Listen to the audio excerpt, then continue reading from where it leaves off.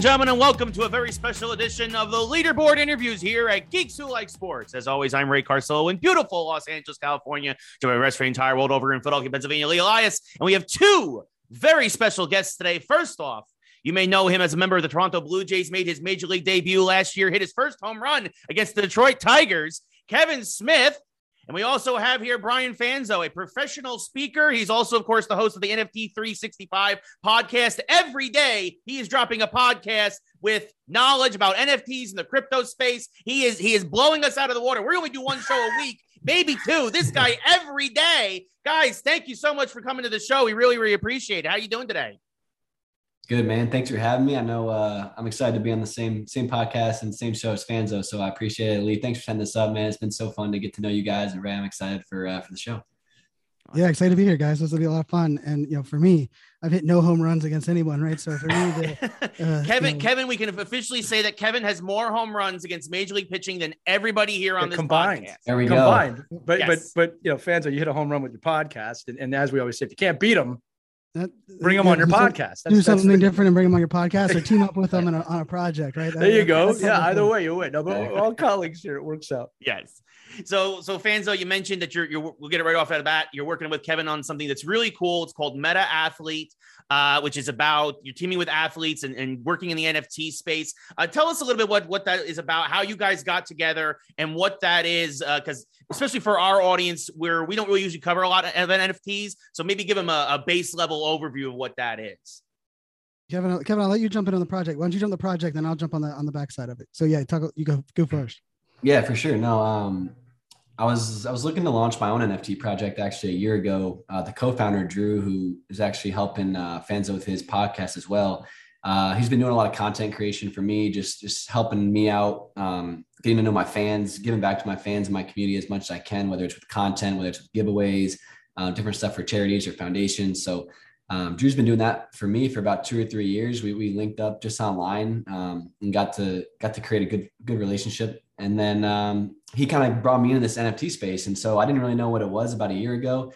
Drew was researching it a bunch and saying, hey, this is like an opportunity for you to kind of reach out to some fans. You can connect it to charities. You can, do some really cool stuff and add some value into your fans' life and doing some stuff like that. And so I said, this sounds interesting. We started doing some research on it. We almost dropped our own project. And then we had a bunch of athletes kind of reaching out and saying, this is so cool. I want to get into this space. I don't know much about it. Kind of like what you're talking about right now, right? Like I've heard about NFTs. I know like the bare minimum of what they are or what I think they are. Can you help us out? And can you get us into the space? And so, when we started getting all these inquiries and, we really shifted our focus from, okay, let's not just deliver one project for myself. Like, let's create this whole community where other athletes can come in, gain value, gain education, educate their fan base on it. And then ultimately, use our resources and use the people that we know, such as Fanzo, to launch their own projects and to do more good. And so, I went from this project of just creating the digital trading card of Kevin Smith, which could have like benefits as far as like game tickets, memorabilia, supporting charities that I like, supporting charities that my fans like, giving them, access to me or access to games or access to content behind the scenes. And really, it spread to, let's just do this for the whole athlete community. Let's set like a whole community up where athletes can come in and do this for themselves. So it's not only me, but, multiple other athletes that can come in year over year for 5, 10, 20, 50 years from now, and really, use this technology to help their fan bases. So that's kind of, where it started, where it's going. And I'll kind of let Fanzo talk about, what NFTs are exactly and kind of how we're using that technology to kind of help fans and athletes interact. Yeah. And I'll just say, the underlying goal of Meta Athletes is if we get every athlete to be as well dialed in as Kevin is on the space, we would be set to go. Right. I think as a founder, as someone that's pioneering it, Kevin's ability to be all in, fully immersed in, podcasts and Twitter spaces, in the art, everything aspect of it. And, for me, I'm an early adopter on pretty much everything. I like to kind of play on that like bleeding edge. I think I have an addiction to like wasting my time on something on platforms that most people have never heard of. Like I was really good at a lot of things and, everything from like Google Plus to live streaming on Meerkat. And for me, like, the NFTs, we did launch the podcast, but for me, a lot of like this Web3 world, I've been talking blockchain, which is it's the technology that powers all of this since 2014. but I wasn't really like a finance guy or like a stock trader. So the idea of like cryptocurrency as a whole was like, oh, okay, I'll put some stuff there and I won't really care. But having kind of like being awoke to like what NFTs represent and like the possibility, to me, it was like this new intersection of where we can really change what, a fan club looks like, change what membership looks like, and shift kind of the ownership member. And I think what Kevin was talking about, like, him doing kind of his own, like giving back to the fans, as Kevin keeps crushing it, right? From one home run to next time you have on the podcast, and it's multiple home runs as the, in against how many, multi home run games. And as, Kevin, becomes more famous and more popular and his brand grows, those that would be buying in on that NFT from the start would be growing with him. Right. And it's right. a much different play than your traditional, like, hey, I'm buying something as a passive income from a sports fan or from, whatever it may be. And so when I heard about Meta Athletes, like for me, the thing that's beautiful about the Meta Athletes concept is it is truly a way to build, an incubator, if for a better, term, for all future athlete, NFT launches, which, NFTs for an athlete can be everything for your charity, for their fans. It can be a collaborative effort with, a spouse or family member or local, local city that they're, a part of. And all of those things, like the idea of like, what does it take to build the do the art? What does it take to, create a smart contract? All of these things that are components within NFTs. It's a nightmare to learn, really. I mean, the reason that, I started a daily podcast, and it might sound like it was like, man, this guy's just like addicted. It was like, there's no way I'm going to keep up with what this space is unless I did something daily. Like that was literally my words back, and was like, and Drew, who we mentioned before, he was like, well, you should do a daily podcast. And I laughed, and I was like, dude, I have ADHD. I've had many podcasts. I couldn't even give the time of my podcast on a weekly basis. I would tell people it's Tuesday, but I have no idea what time is going to be Tuesday because I'm not consistent. Like that's literally been my brand for my entire career. And he kind of pushed back on it. And I said, okay, why not? Let's do it. And so we've done the daily podcast now. And, I've probably been, inundated with about 100 projects that have asked me to kind of come on, partner, align with. And so far I've picked one, and it's Meta Athletes. And I think for me, that's just part of the essence of like, I want to team up with, great founders, but also like great missions and great teams, and, being able to team up with someone like Lee and so many people that this project has brought in. And for me, for an athlete, like all of us that would have dreamed to be there, like I played college hockey, but there was no mistaking that was not going anything further than literally college hockey. Like there was never like, oh, one day I'll make it to the NHL. At one point, actually, I thought I had a Major League Baseball chance because I got recruited by Arizona State my sophomore year in high school as a catcher. And I was like, oh, that's no joke. If you don't know baseball, that's no joke. I mean, it was. And I will say like the inside is, the guy I was catching for, the pitcher there, he did get recruited and went there to play at ASU, but he was a senior. I was a sophomore. And that was me, like my 3 knee surgeries that off season ended that kind of my career.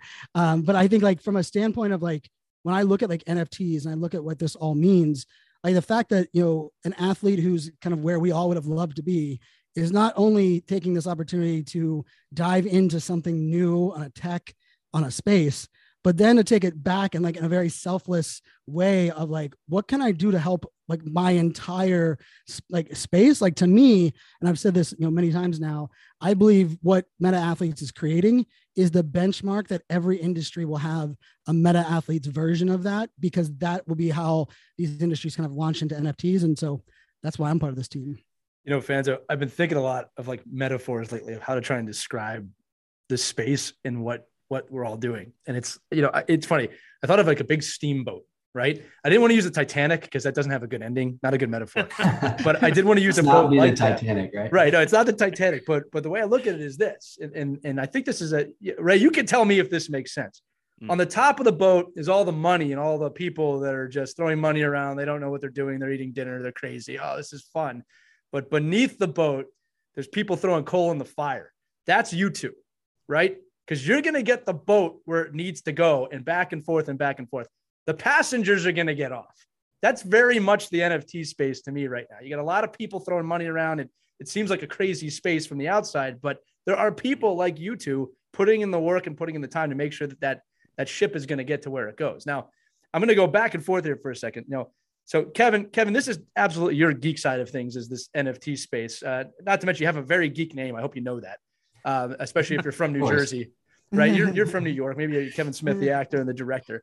And then Fanzo, I got to say this to our audience, because I don't think people understand what putting on a podcast every single day, like the kind of undertaking this is. Kevin will, and Ray will. Kevin, you understand as an athlete, there's going to be mornings that Fanzo wakes up, doesn't want to do it. There's going to be weeks doesn't want to do it. There's going to be days there's maybe not enough information. That one's unlikely. But my point is, to do this every day is an unbelievable endurance test and undertaking. And the results are kind of already in. I mean, you're top 40 podcast in technology in every country that has podcast ranking. So I just want to first off say that's unbelievable. And again, I love the idea that you're like, I don't know if I want to do that, but you did it. I just find that fascinating as a podcaster that you're able to endure that. It's got to be painful at times, man. Well, the true test was yesterday, actually, because I think everyone knows, like, as athletes, as geeks, like when you love something, you can kind of turn it on. But I recorded 48 minutes of fire yesterday with the microphone muted. Yeah. Oh man. And I'm talking fire. And it was my oldest daughter's birthday. Oh no. I had a 1 hour window to record it, and I didn't recognize it until moved it over to the actual, to edit. And I was like, where's the bars? Like, why is this thing taking forever to load? No. And I look to the left, and there's like a bright red button that's over there. And it's on. And I was like, and my daughters were here in the morning, and I was like, oh my gosh, and I had a video, and I was like fired up. And so I had to leave to go to my daughter's. It was my oldest daughter. We're taking her to, steakhouse. We did the whole birthday thing. And I got back, and like, that was like it was episode 74, but it was like that test of not only like, hey, I got to turn it back on. And I know myself enough to know, like, I couldn't do the same episode, right? Because like the second recording of any same topic, I was like, so then I was like, I need a second topic. It's now 9:45. I was up at 4:45 a.m. cooking eggs and bacon for my daughter for her birthday, because we do breakfast in bed.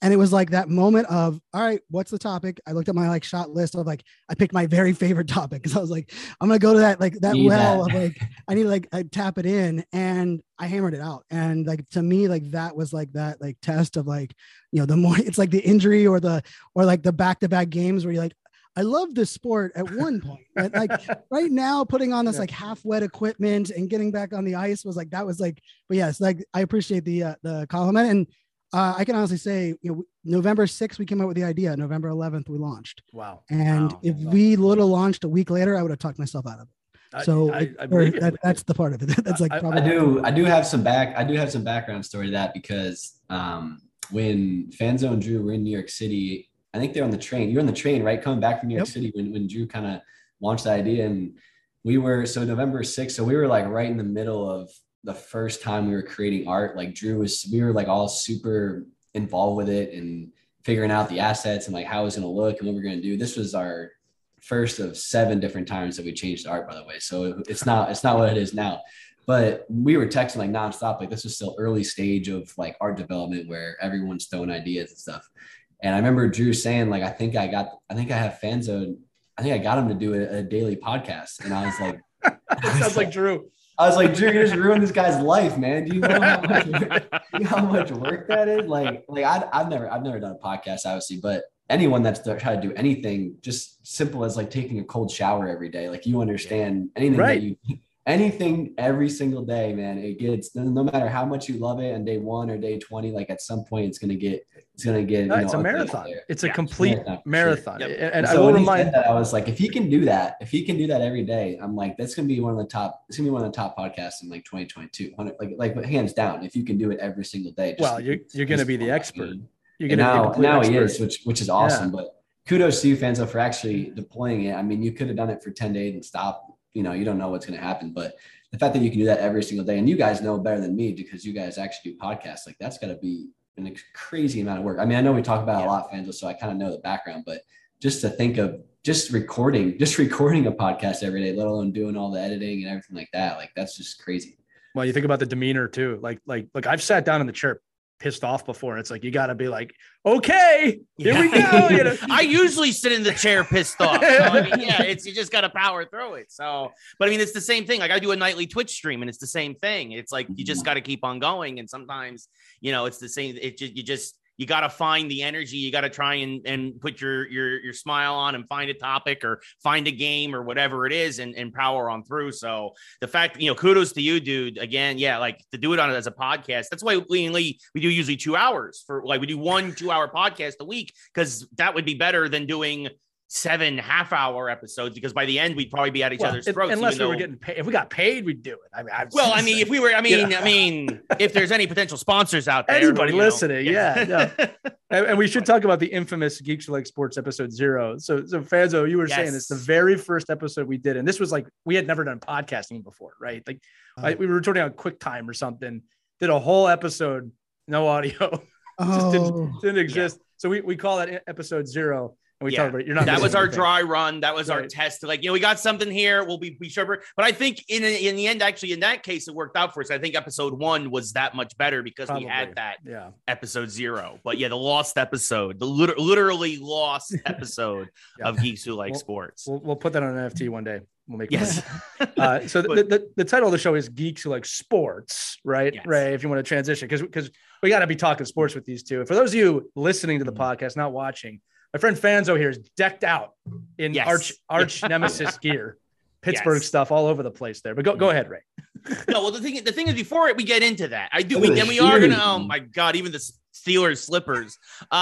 There are a couple of things about NFTs I want to talk to you about. Please, yes, go ahead, Ray. Because I am a newbie to this space, and I'm not really in this space at all, and I'm really trying to learn and trying to get into it. But like you mentioned, like you've been Fanzo in particular, you've been approached by hundreds of projects, but this was the one that you chose. And it's hard. It's like the Wild West out there. It's like 99% of the stuff out there just doesn't sound viable or doesn't make sense. What do you think goes into a successful NFT and like really kind of getting people on board and like kind of convincing people that yes, the web 3.0 is where we're going? Because a lot of the stuff out there kind of sounds like a lot of BS.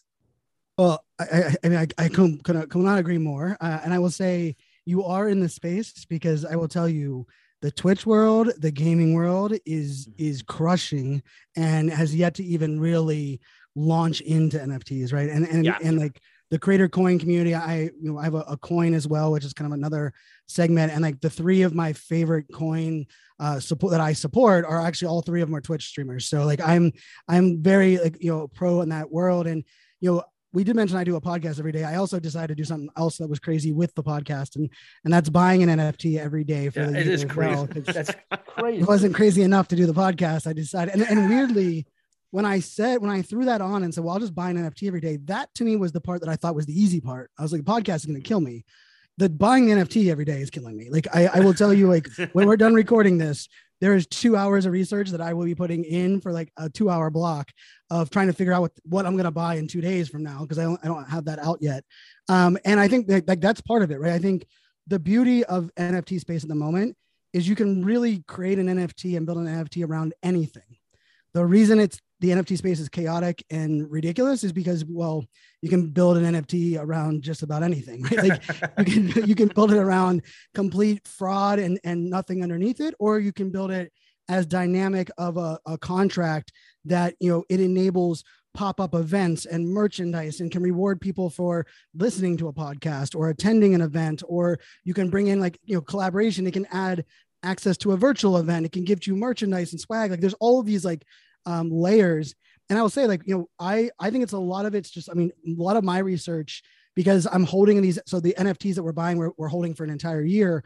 I'm really researching to say, what's the longevity of this project? Like are the founders, are they committed to it? Are the founders understanding how to run a team? Because a lot of these projects, they're selling out in, a day, a couple of days, and they have an influx of cash, $3 to $12 million. And now you have all of these owners that are like, give me what you promised me. And a lot of the early projects, those people had never managed a team, never deployed a budget or a startup, or had an understanding of that. And so the beauty of it is the summer of 2021 is no longer here, right? That when people talk about a lot of the trends and things, that was that summer. That was just kind of like, anyone could pop up anything. And if you did, you made a lot of money, and you could be still around delivering on it, or you might've just, taken the money, hung out for a little bit and dipped out. Now we're in a different space. Now we're in a different place where it's not only real money in many facets, but people have expectations now at a greater level, which I think is a good thing. But it also puts pressure on people like Kevin. And as he said, like, 8 versions of the art. And I will tell you, like, Kevin's commitment to the details of the art and like the aspects of like the smart contract, and we have security aspects, right? Because this whole world is beautiful because you don't have to trust any entity to protect us. But the bad part about that is we can't blame any entity when our stuff is stolen or we screw up and click the wrong button. And so with that becomes a lot of extra pressure on projects not to, expose those type of things. And so, for me, like that's the research is like trusting the founders, believing that they can execute on what they're promising, loving the art, right? The art, we can't mistake the art element. And some of the projects, just to clarify always, some of the projects are just art. And we have to like empower and support that, because like forcing great artists to also add utility is like the counterpoint of what this is all about, right? Like, and so like that's part of it too. Like if there's a great piece of art, like I own a bunch that is just the art. There's no like community. It doesn't unlock anything. It's a beautiful piece of digital art that I am very proud to own. But then there's like the flip side of what Meta Athletes kind of represents. And for me, like even the very first time Kevin and I were talking, and Drew had already vouched for him, and all of us that know Drew is just like, he's just a really great judge of character and someone that like he's a beautiful leader, and that he doesn't need to be out front to be leading. He's great at leading wherever he kind of sits. And he didn't sell me on Kevin, which I knew was like a value add, right? Because when someone has to sell you on someone, you're like, he wasn't sure what I was going to think, right? It was a very much like, you do your research, get to know him, you're going to be a fan. And I was instantly. And I think anyone that can, hear Kevin talk about the project, the commitment to the project, and even some of the most recent decisions with the project, it's a beautiful thing. And I think the NFTs, from the outside in, it unlocks an access to community unlike anything we've ever seen. And that to me is like the most beautiful aspect of it. But it does take a lot of research to kind of figure out who, what, where, and even like, what do you want? Like, do you want to spend time in a Discord?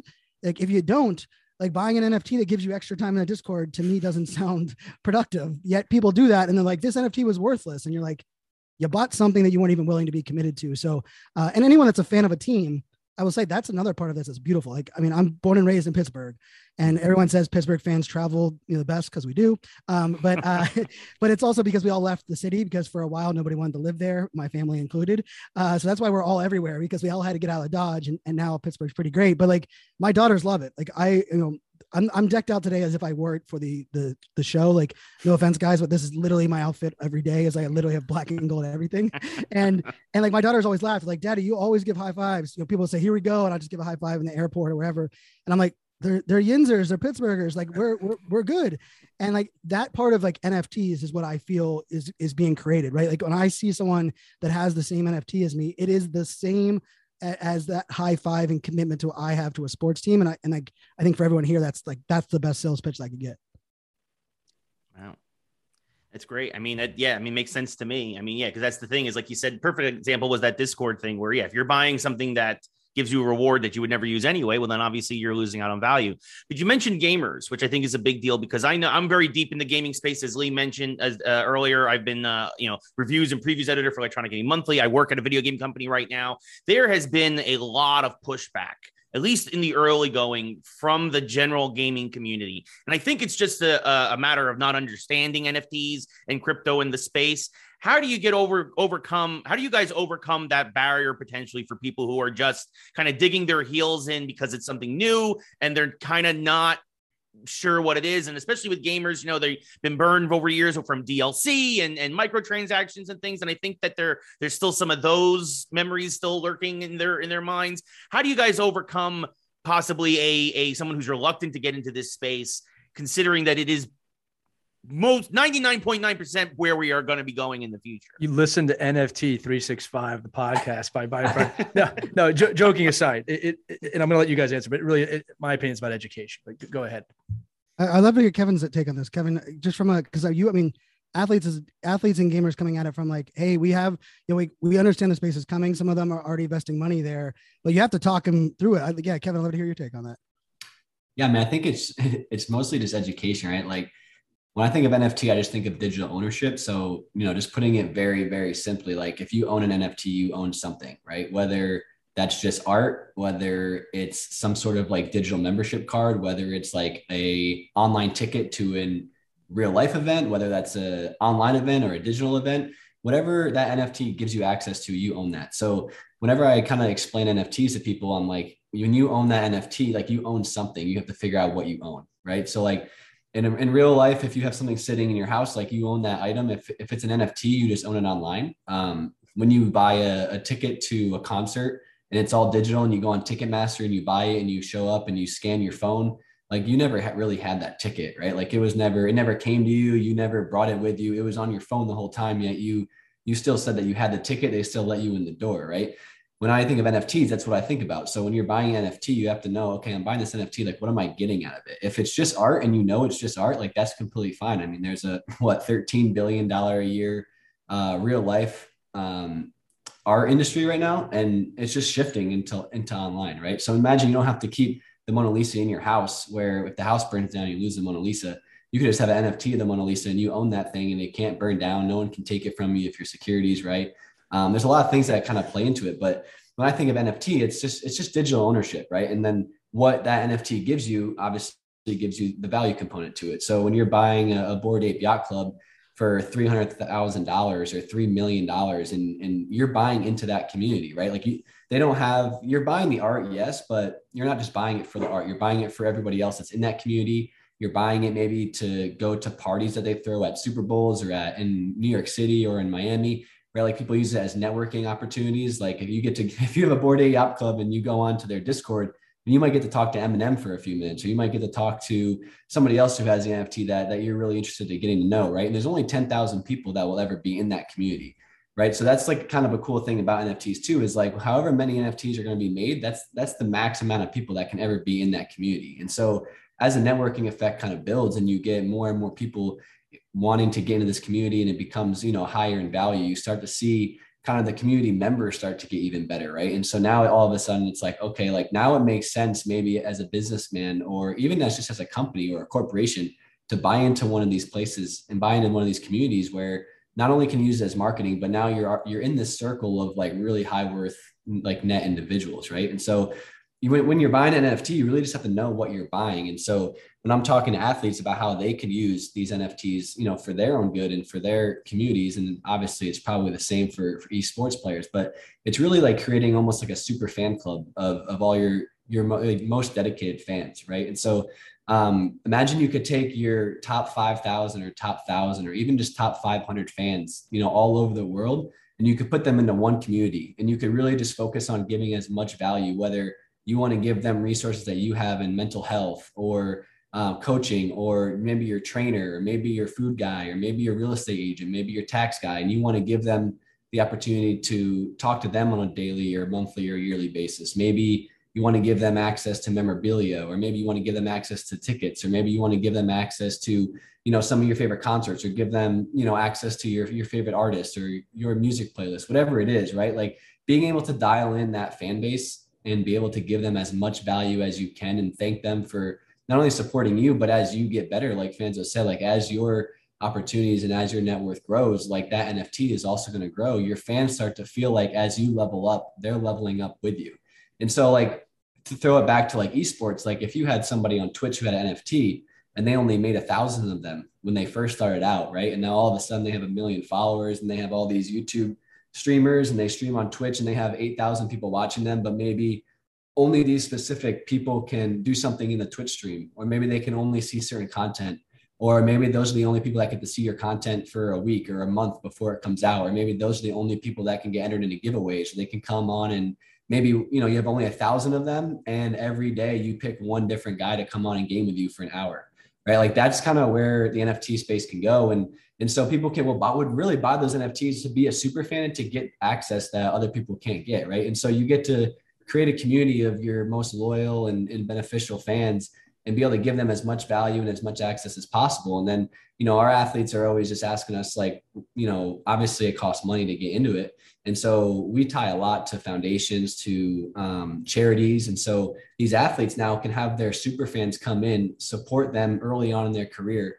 And they can also use some of that money to benefit either their hometown, their favorite charities, their foundations that they start. maybe support even foundations that people in their community start, right? And so imagine buying into like your favorite athlete's NFT, and then all of a sudden your favorite foundation or your charity that you're helping every Sunday, your athlete puts $5,000, $10,000, $20,000 towards that charity. And so there's a lot of cool things like that happening in the NFT space right now. I think there's a lot of cool things that could be happening that aren't happening yet.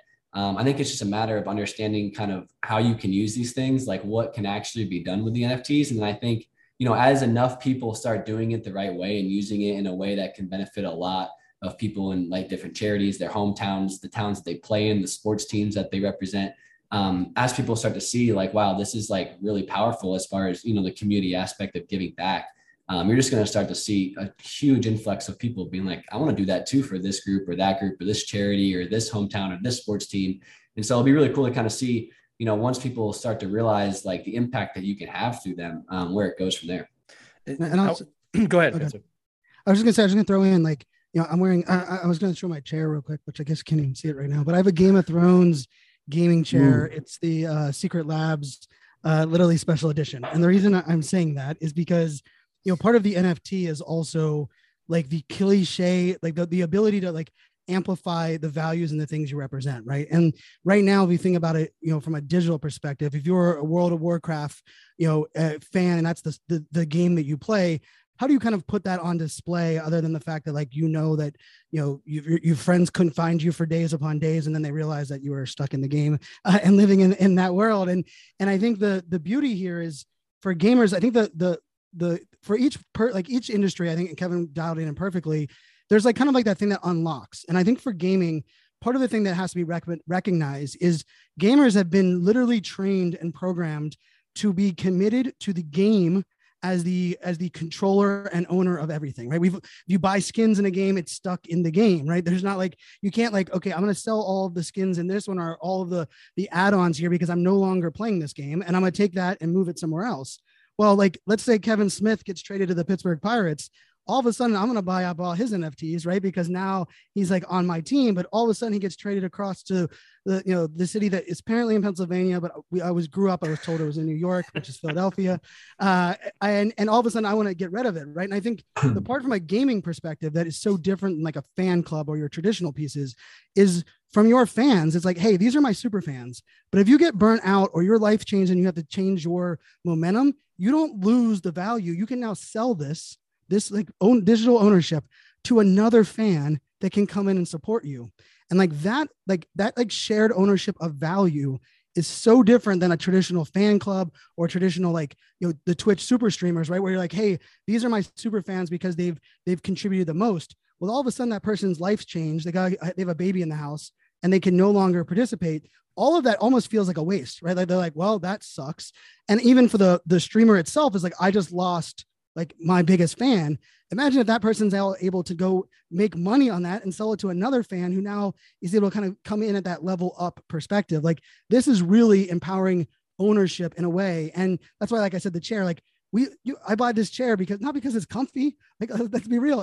It's a statement. Like it's a limited edition Game of Thrones gaming chair and it says something. And that's where NFTs from the art is really about. When you see a certain art piece, it says something about your values and kind of, what you represent. Well, I hope the chair is more comfortable than the last episode was. I'll say that. and the other thing I'll say too is like, when I look at the space and Ray, this is actually to answer your question as well. There's three things I see, right? There's people that classic kind of geek quote, right? You always fear what you don't understand. That's a big part of it. There's this FOMO aspect that I think people are scared of, which they should be. There's real problems with FOMO in the space. And then the last one is just that, the NFT world as a whole is brand new, right? And no one knows where it's going and they don't have $1 billion in the quote unquote to invest. So Kevin, you brought up Bored Apes. It's a great example, but I can see people like, I don't have millions of dollars. That's just for the rich. And this is how I look at it. And this is kind of how I invest in the space. Don't resist the space. The space is coming. It's 100% coming. It's not a question of if, it's when. So what I tell people is you don't need $1 million to learn about the space, but learn about the space because it's going to be mainstream very, very quickly. Businesses will have to have a marketing strategy for this. Collectors will have to have a strategy for this. And what I love about it, Ray, and this is why Meta Athletes is really appealing to me, is that Twitch, you brought up Twitch. Twitch owns your audience. Facebook owns your audience. They own your followers. We don't own them, right? Twitch could snap their fingers. Your audience is gone. What I love about the NFT space is you don't own your audience. You and your audience own that space together. So the value is built on whatever you put out. You're the captain of your own ship, using my analogy from earlier. All right. So if you're not putting out value or people lose interest, they leave, they move on. That's it. Kevin, by the way, we'd love to have you on the Phillies. Franzo brought that up. We're not New York. We're a great city. We are the #1 most losing franchise of all time, but we would love to have you here. I have a lot of friends in Philly, so there you go. There you go. No, but I'm just saying that I love the aspect of you drive your own ship here. If there's value, it's great. And the other thing too is we talked a little bit about the exclusivity of the space. One of the things I like about Meta Athletes is you don't have to own a token to be in the Discord, right? Or the community. Like, we're going to serve all community members. We're not shunning people away once the mint is done, right? Because we got to build the value. We want you to want to be in the know, but it's not just about, okay, that's it. That's 10,000. We're done. You're not in. You're worthless to us. Like, it's just a better space if it's done the right way. And Ray, just to affirm you, there are a lot of crooks in this space right now. A lot. All right. These two gentlemen are not that. I got to say that. All right. But educate. Again, I'm not just saying this to plug you, Fanzo, but he's doing a daily podcast and educating for free every day as he learns. That is some Gary V level shit. All right. That is unbelievable. Like, I don't know many people that would just dive in every day and say, here's everything I'm doing. Right. I mean, again, you don't even get that from athletes. You don't get that from business people. So I just think it's fantastic. Anyway, Ray, I'm sorry. I get excited about this topic because these two know. No, and, I mean, for sure. I mean, honestly, we could probably do a whole episode just on this space because it is fascinating. Maybe like one a day. It is. I know. Yes. One a day. I know. But for us, and we could probably do another full episode, but right. Going back to your earlier point, Lee, this is Geeks Who Like Sports. We do want to get into the sports space. We have a Major League Baseball player here. Yeah, we should talk about that. Yeah. We should talk a little bit about some baseball, some stuff going on. Actually, today, for those of you who don't know, we're going to date the episode. Today is January 25th. We're recording it on the 25th. So this will probably air a week from today. But just a couple hours ago, Baseball Hall of Fame, the next class was announced. The only person to get in with 77.9% of the vote, he hit the 75% threshold, was David Ortiz, first ballot Hall of Famer now. Congratulations to him. But of course, probably an even bigger story going around the Hall of Fame was guys like Barry Bonds, Roger Clemens, Curt Schilling. This was their final year of eligibility. Schilling, of course, not connected to steroids, but was basically told off the BBWAA last year, and they obliged. He said, don't put me on your ballot in the 10th year. And so the writers were like, okay, bye-bye. And that's it. But I do want to get your guys' thoughts on Bonds and Clemens, and especially you, Kevin, like your thoughts. Obviously, you're a little younger than us, but you two probably grew up with watching these guys and whatnot, and then the steroid scandal happened and all this, and now they are, at least according to the writers, there could be a veteran committee vote later on, but they are not Hall of Famers. I want to get your guys' thoughts on today's Hall of Fame announcements. Let's start with you, Kevin. Well, listen, first of all, congrats to David Ortiz. I mean, he was probably one of my favorite guys to watch growing up. I was a Yankees fan from New York, and Ortiz just absolutely embarrassed us a few times. So yep, he was always fun to watch, man. He was I'm thankful that he's in the Hall of Fame, man. He's just so fun to even listen to now. Like, I think how he kind of talks about baseball and the fun that he's bringing and how much he's done for the DR, like a lot of stuff that he's done just isn't even talked about, especially in the DR. I mean, I was lucky enough to go over to the DR for about 2 weeks back when I was drafted, to go to the Blue Jays facility, and everyone talks about David Ortiz down there. Like, he's a legend down there. And so the stuff that he's done just in the DR and kids down there and with communities down there is crazy. And then you see how he came over and just kind of dominated the game for 10, 20 years. It was pretty incredible. But with that being said, I mean, Barry Bonds and Roger Clemens 100% deserve to be in the Hall of Fame. I mean, to have the home run leader and one of the best, probably the best hitter to ever play the game. And then, Roger Clemens, I think, has the most Cy Young awards ever won by a pitcher. To have those two guys not in the Hall of Fame. I know the steroid allegations and stuff like that. There's a lot of, I would encourage everyone to read up on just kind of how that all went down. And everyone assumes that Barry Bonds was this big steroid user and that he, failed drug test. I mean, the amount of people that come up to me and say that, and It's just not kind of how it happened. I mean, he's never even failed a drug test before. And obviously now with David Ortiz getting in, who has also been linked to steroids, it's just kind of mind boggling how you get him in there without getting Barry Bonds and Roger Clemens in there. But, my biggest takeaway is just when I talk to guys, I mean, I can't say names, but when I talk to players either on the field or in spring training or at any of these fan fests that we go to, that were playing in that era, everyone was taking steroids, man. It wasn't 3 guys. It wasn't 10 guys. It wasn't even 50 guys during that time that were taking something to get better, something that's illegal now. I mean, you can't really compare that game to the rules that we have now and say, oh, they're cheaters. That's why they were so good. I mean, everyone was doing it and they were still decades better than everybody else in the game. Right. So it's hard for me to see why those guys shouldn't be in the Hall of Fame. I think David Ortiz definitely does deserve to be in it. I'm not saying that he shouldn't be in it, but it's kind of hard to keep maybe the best pitcher and the best hitter ever out of the Hall of Fame. When you say those words, it's like, okay, then what are we actually building in Cooperstown? Like, is it who the media liked the most? Is it, who kind of kept everything out of the media the best they could? I mean, it kind of gets you wondering, but congrats to Ortiz. I hope somehow we find a way to get those guys in there, because I think they deserve it. And Rose. Yeah, and Rose as well. And I would say, you can't tell the story of the game without those guys. No. And and like we are, as sports fans, we love the debate of like Kobe versus MJ versus Kareem, and they didn't play each other. Like, well, MJ and Kobe did at different points of their height, and like the fact that we can just recognize that the game was different in those years. And I will tell you, like, my earliest sports memory that changed my life was a rain delay at Three Rivers Stadium, and Barry Bonds picked me up.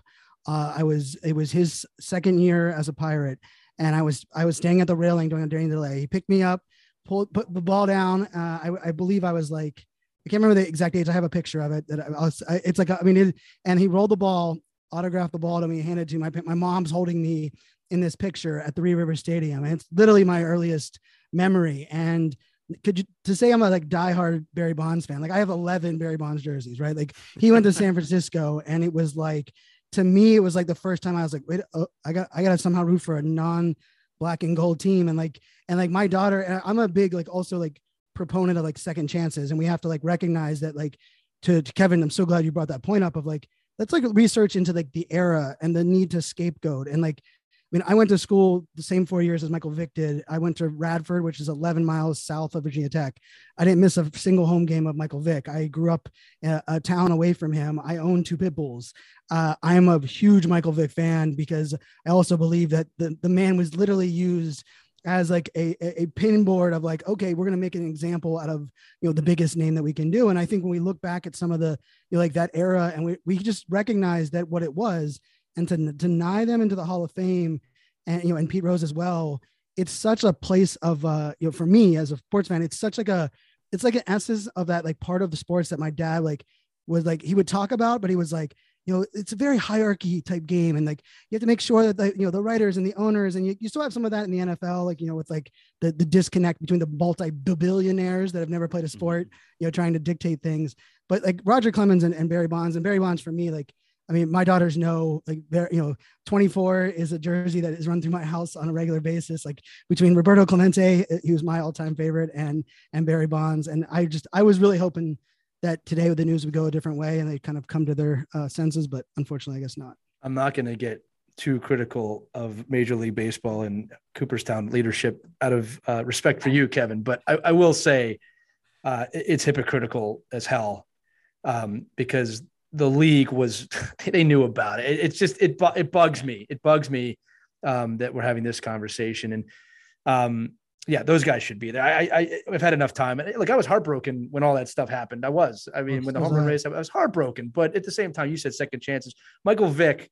And again, look, there's no doing away with what he did. And I have a hard time with that. I'm a dog person, right? But he's also probably done more for dogs after that than most people ever will in their entire lives. And that's the point you're trying to make, fans, is there's 2 sides of the coin with that sometimes. And Roberto Clemente, we've had his son on our show, Roberto Clemente Jr., RJ, great guy. And my wife is from Puerto Rico. You can find 2 things in every house in Puerto Rico: Jesus and Roberto Clemente in every single house. It's incredible. Go ahead, Ray. Sorry. But yeah, no, it's one of those things where I think that to your point, at some point, I think a lot of times in sports, for whatever reason, and in society, a larger society too, to a point, we don't want to allow people to redeem themselves. Yep. We don't want to allow people to find redemption. And I think that waiting 10 years, they served a 10-year sentence. These guys served a 10-year sentence in the delay of getting to the Hall of Fame. I mean, we even saw it too. Now it's going to be interesting with Alex Rodriguez, who also was still on his first year on the ballot, and he only got 35% of the vote. And if it's going to be a question now, if he will be the first of those big names that were linked to that era, if he will get in, it's going to be interesting to see how baseball handles this or continues to mishandle this. Right. But again, it also goes back to the Pete Rose thing that still hasn't been forgiven. Yeah, I'll say this. And I think this is grim, but I don't think those guys are going to get in until they pass. That's just what I think. That when Selig left, I thought for sure he's going to let Rose in before he goes. And when that didn't happen, I was like, oh man, this is going to be bad. Go, Kevin. I'm sorry, I cut you off. No, yeah, I mean the Pete Rose thing too, right? It's like I always have that debate. I think every athlete should be able to bet on their team to win. You know, I mean, you see Floyd Mayweather, he makes more money off betting on himself and winning in Vegas than he does on winning the fight, you know? And I don't see the negative if you had a World Series where you have millionaires on one side betting millions of dollars they're going to win versus millionaires on the other side betting millions of dollars that they're going to win.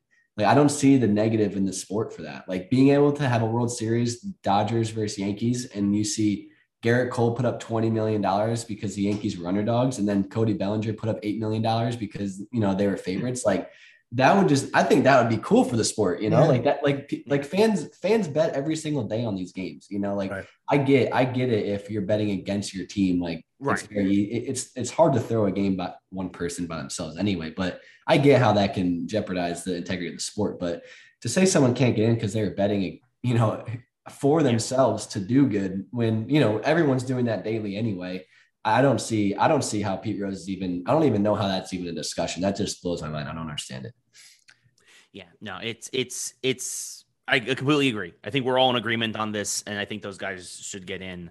And now, unfortunately, you'll go to a veterans committee at some point. Ray, can I ask a quick baseball question real quick? Yeah.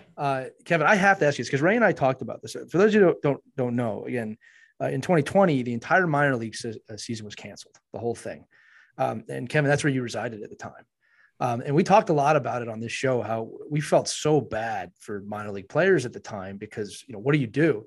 So I'd be remiss if I didn't ask you, what did you do during that lost season? Obviously enough to get yourself to the Blue Jays last season. So what was that even like as an athlete that your whole season just disappears like that? Yeah, I mean, I think you need some backstory just from my perspective. So 2018, I had probably the best year of my life going into 2020. So 2018, I just blew up the charts and everything, had a really good year, killed it.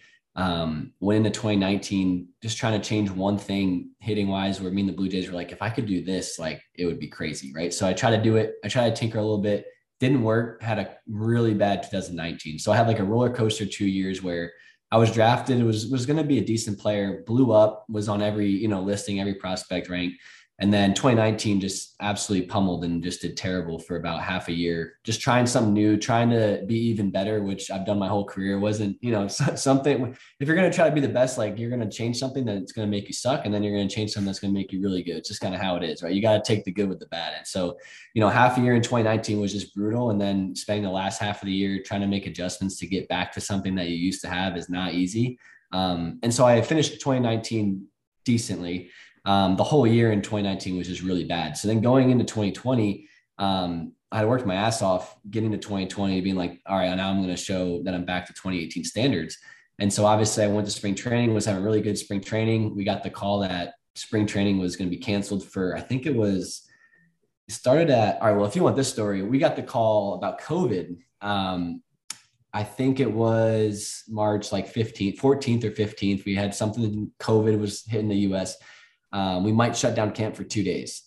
And so a day went by. We're actually playing in Bradenton against the Pirates. And I was on the bench coming in the second half of the game. And on the fourth inning, we got a call that spring training was canceled. And so we were all sitting on the bench.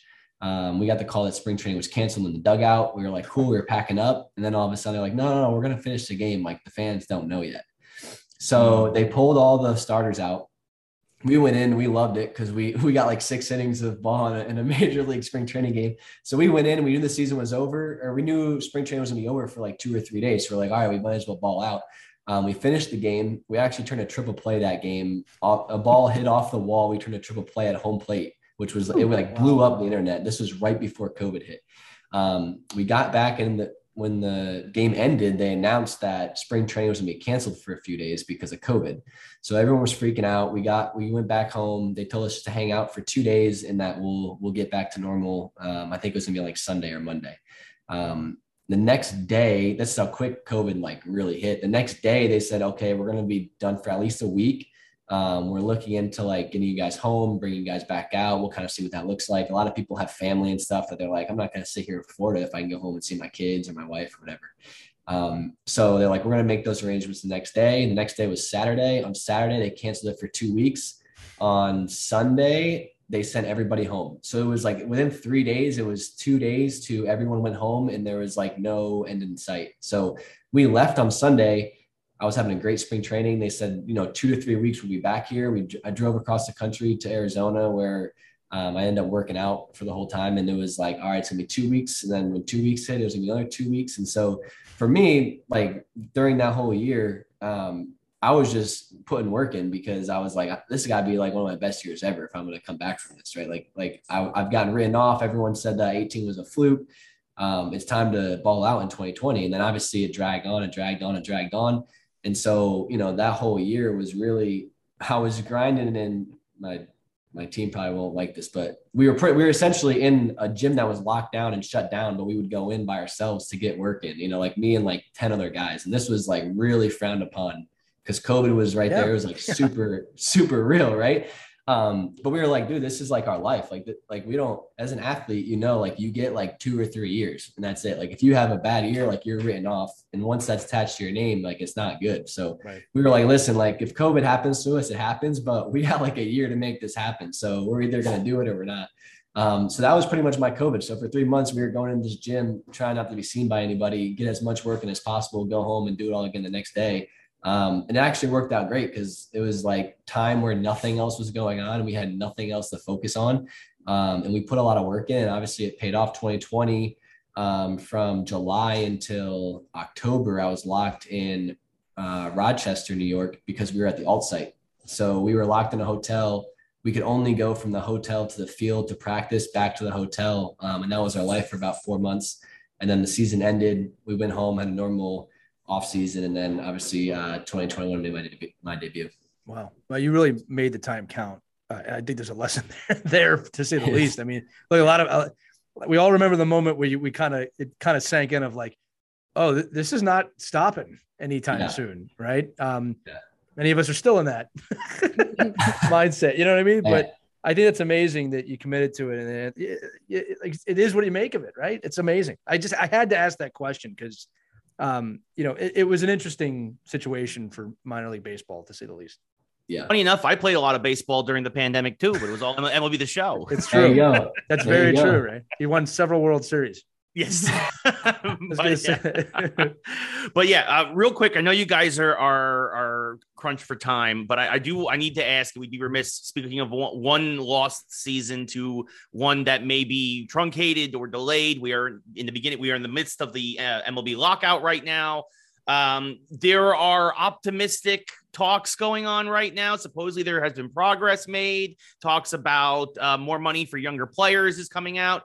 Kevin, how do you feel about the lockout? Are you optimistic that we're going to have at least a majority of a baseball season this year? What are your thoughts going into beginning of February now almost? Yeah, no, I think I just actually received the official players union update from the negotiations today. So I haven't read them yet, but I try to stay off Twitter and all this stuff. Like the amount, when you know what's going on behind the scenes in the negotiations, and then you see what's out in the press, it's just mind boggling how what happened in the negotiation room can get formed into like a 10-word tweet of like how the day went. It's just like, there's so much stuff going on. And it's just been fun to kind of learn about all the nuances of everything that's going on, all the different things that each party wants. I mean, you assume it's just like, okay, you're going to pay this much money and then you're going to go and the owners are like, all right, we're going to make this much money off ticket sales. And that's pretty much it. And then you get into the nitty gritty of it. There's so much going on and there's so much nuance to these